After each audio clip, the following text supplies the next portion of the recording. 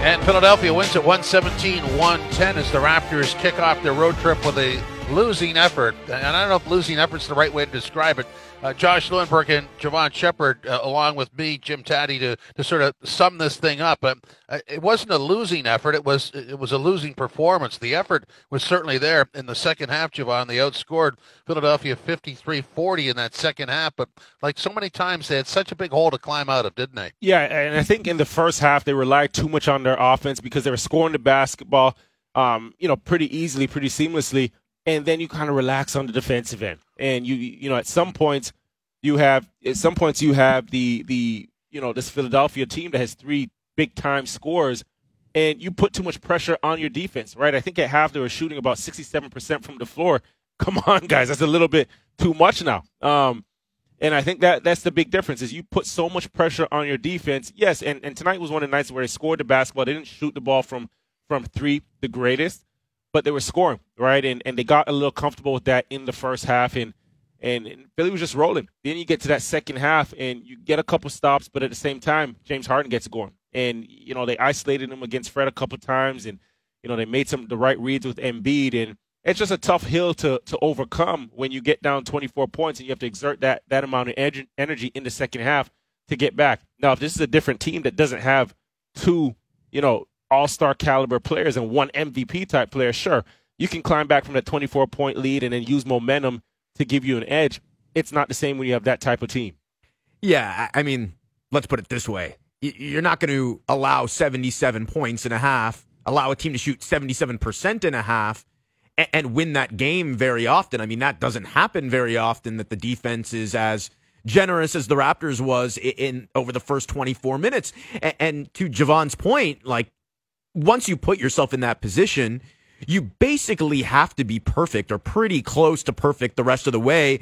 And that's tough against a really good Philly team on the road. So there's an obvious solution here. It's easier said than done, but the solution is don't put yourself in that spot to begin with. I actually thought the start was kind of similar to what we saw a couple days ago against Miami, where the Raptors get off to that shaky start defensively.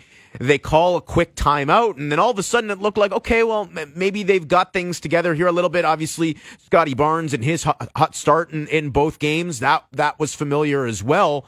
But somewhere, I would say late in the first quarter or early in the second quarter, certainly that slipped away. And again, this Sixers team is so dangerous. Once you let them get on a roll in that building, it's tough to turn off that water, and the Raptors couldn't do that until ultimately it was too late in the third quarter.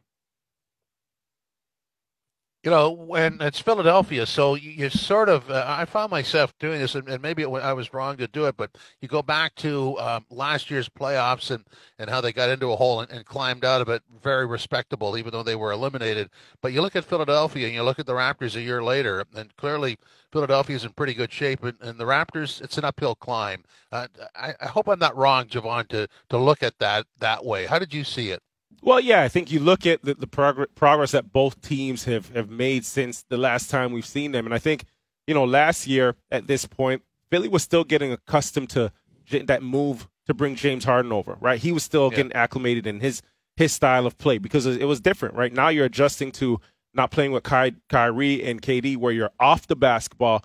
But here, you're on the ball a little more, right? Those pick-and-roll actions with Embiid, and then you also have a bit more space to go, 1-4 flats and express yourself and be a bit more creative. So he's gotten himself going, and we also have to acknowledge that James Harden is a multi-time All-Star in this league, right? So it's just it's a stark contrast in that sense. And then you look at the Raptors now, and I think the biggest thing with them is just the inconsistencies during the season, and now trying to really get their rhythm, get their momentum under them, get their legs under them, with Pirtle in the mix as well. And, they're still battling injuries, right? You have Gary out, you have Will Barton out, and you still haven't been able to just mesh and get everybody together. And I think that's been the biggest difference. But, one thing, I am pleased with when I look at this team is you have OG playing well. You have, Pascal had a tough night tonight, 5 for 15.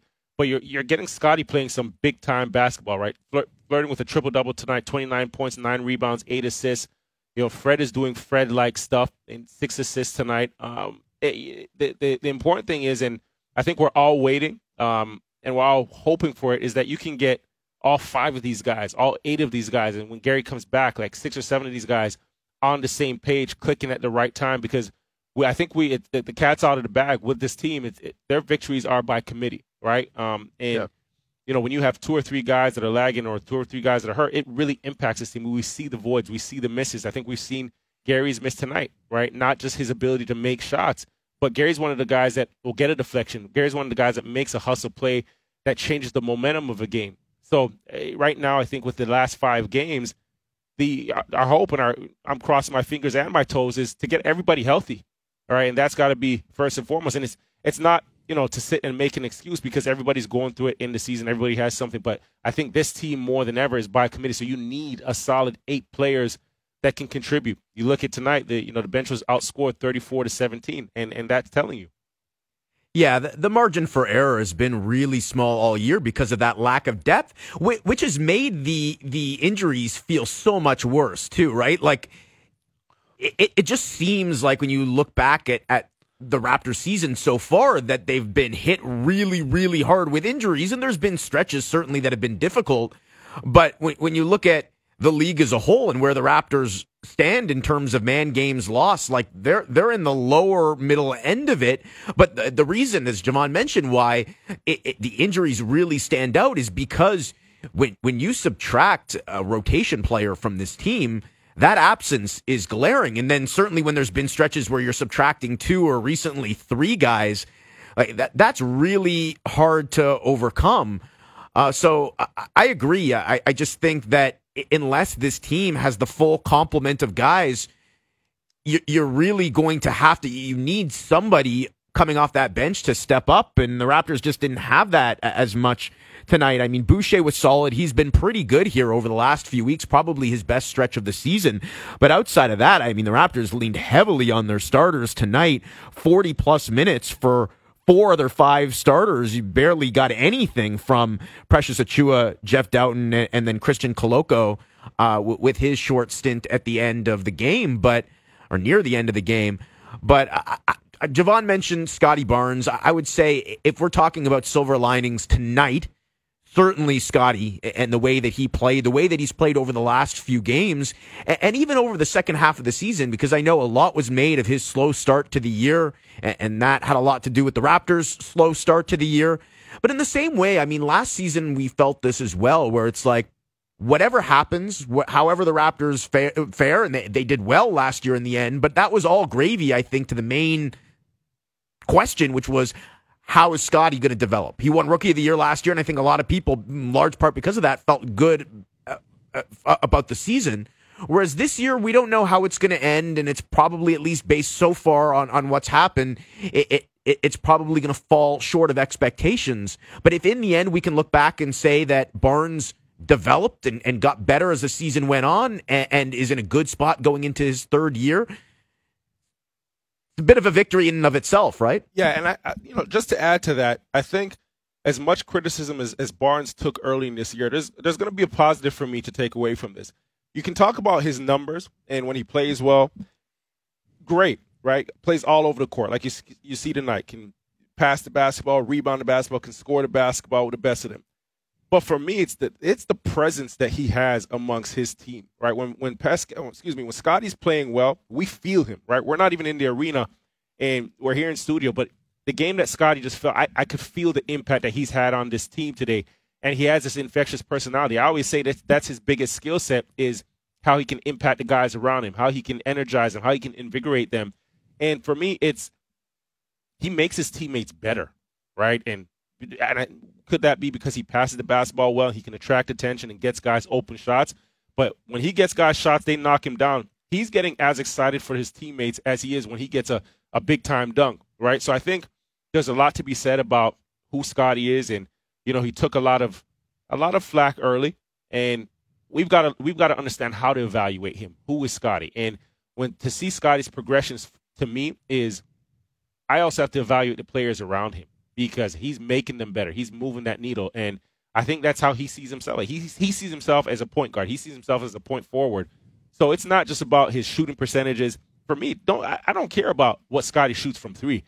There's a lot of times where Scotty misses chippies at the around the rim, and that's just focus, right? If he gets back, if he continues to play that brand of basketball, where he's focused, he's locked in on the defensive end, and he can flirt with a triple-double every night, I don't care what Scotty shoots from three, right? Because he's doing his job and he's making the guys around him better. So I think, we're seeing his progression, we're seeing his maturity, and that's important, especially at this time of the season when every one of these games that this team plays is a must-win situation.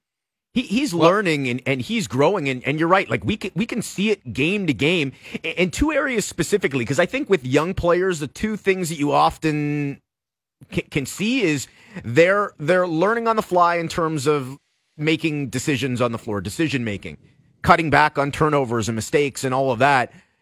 He's got 20 assists over the last two games and just 2 turnovers. So I think that's one area where we've seen the improvement, but then also in terms of consistency. And we always hear that with young players is the peaks and the valleys. They've got nights where, for whatever reason, they're just not fully engaged and locked in. I think we saw that early in the year, even from quarter to quarter with Scotty. But as the year has gone on, there's been fewer of those lulls. Even over the last couple of games, we've seen fourth quarter Scotty in the first quarter. Yeah. So I think we're seeing that progression from him. And I mean, I go back to, there was something that Nick Nurse said during training camp, and actually he said it a few times whenever he was asked about Barnes and expectations going into his sophomore year. He kept talking about the effort level. And as long as Scotty is playing hard, doing what he does on the floor every night, every quarter, every game, he's going to be fine. And it was almost like foreshadowing, because as I said, I early in the year, I'm not sure that we saw his motor at 100 at all times, but more and more now, it's at that level. And that's where it needs to be, because for a guy that relies so much on it, and this isn't always going to be the case as he adds that three-point shot and really develops his game in that way, adds a few things here and there. But right now, I think Scotty's at his best when he is at 100, when that effort level is really, really high. So when it's not quite at that level, I think that's really noticeable, and that's really glaring too. But we haven't seen, that hasn't been the case so much recently. Yeah, at 21 years old, second year in the league, your only responsibility is to play hard every play, every possession. Yeah. Your intensity's got to be at its highest every single time you step on that court. And I think that's the biggest point we've seen in his development right now. You've come to it. Let's not forget, sometimes we put too much pressure on Scotty's shoulders. This team has a future player. This team has a Pascal Siakam, has an all-star, has a Fred VanVleet, has guys that won championships. Those are the veterans. Those are the leaders of this team, right? He's still supposed to get out there and learn. His sole responsibility right now, and in fact, he's exceeding it, he's supposed to go out there and just play intense and compete every minute he's out there. Well, look, let's end on this. I mean, tonight, there was that play where Koloko got called for fouling Embiid, and seconds before, Embiid had contacted Barnes' left wrist. He was in such a grimace that everybody thought the contact was a little further south than the left wrist, but it was the left wrist. Then when he's down and people try to pick him up, they go to the right hand. They don't even touch that, so he's playing hurt. Yeah, he's definitely playing banged up, and you know what, Taddy? Everybody is at this point in the season, and for me, I'm just happy and excited to see that he's out there and fighting through it. How many times have we seen him, really hold on to that wrist and grimace a bit holding it? So it just tells me he's tough. He's a warrior. But I actually like on that same play you mentioned it, Koloko taking that hard foul. I think he's seen when Scotty got tied up and he was a little tired of Embiid throwing those elbows and knocking his guys out. Well, listen, I'm going to take a hard foul. I'm going to throw him to the floor and send a message a bit. I respected that from Koloko.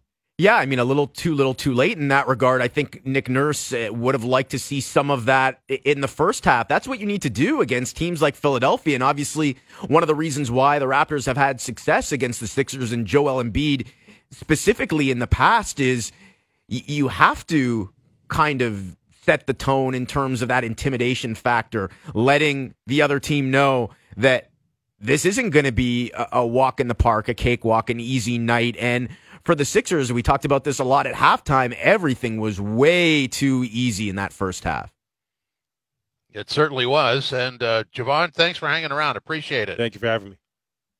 117-110 is the final score. This is Raptors Game Night on TSN 1050. Raptors Game Night, Jim Tatti and Josh Lewenberg with you. Josh, as we look at the out-of-town scoreboard, The loss doesn't make quite the dent that it could have. Nets 124-107 over the Hawks is done. The Wizards lost 116-109 to Orlando, and Chicago has defeated the Hornets 121-91. So Chicago is a bit of an issue, but nonetheless, it was still a pretty good night for the Raptors, considering that they were defeated. Well, Brooklyn does them a little bit of a favor for sure in beating Atlanta. And the Hawks have been the definition of treading water for a while. I think this is now 31 games in a row where they've been within one game of 500. So for them, it's like lose one, lose one, win two, you know? So it cuts both ways, right? On one hand, if you're the Raptors, you're fortunate and you're happy that the Hawks didn't win tonight. But at the same time, it's like, okay, well, if they're not going to separate themselves, all it would take here, if you're the Raptors, is you go on a bit of a run and string some wins together, as they've been doing up until tonight, and there's your opportunity. And once again, this sort of feels like a missed opportunity. With the Hawks losing, the Raptors win tonight, and all of a sudden, they've got eighth to themselves. It's no longer a tie, and as we know, the Hawks have the tiebreaker. So even though they have the same record tonight, again, it is the Hawks that are still technically in eighth via that tiebreaker. And yeah, I mean, what was already a very tight play-in race in the Eastern Conference got even tighter tonight now with Chicago winning. They're just a game back, and they've actually got a game in hand. They've played one game fewer than both the Raptors and the Hawks. And Miami a couple games up for seventh place, and I mean, they've been struggling recently, too. They've lost 3 games in a row, which has kind of given Atlanta and Toronto some hope that maybe they can climb to that coveted 7th place. But again, with the losses today and now just 5 games left for the Raptors and the Hawks, who both have difficult remaining schedules, by the way, that's going to be tough. But I really think even if 7th is out of reach for both of those teams, the difference in this conference between finishing 8th and finishing 9th is massive. It's the difference between having a second shot at making the playoffs versus having one shot, right? Like if you're 9th, you've got to win twice. You've got to beat 10th, and then you've got to beat the loser of 7-8. Whereas if you're 8, you've got 2 shots to do it. You've got 2 games. You only need to win 1, and that second game comes at home. And we know the Raptors are a much different team at home than they are on the road. We saw it again tonight. Yeah, so then we cut to the next story, which is the funky ending schedule for the Raptors. Yeah. 2 in Charlotte and 2 in Boston. I mean, you know, I don't think they have the worst schedule that way, but it's close to the top with the back-to-backs against the team. It's a tough finish. It is. It's certainly among the toughest remaining schedules in the NBA for a few reasons. One, they had 5 of their final 6 games, including tonight, were on the road. Now they still have 4 more to play on the road, where they've lost 7 of their last 8 games, and again, have really struggled all year long.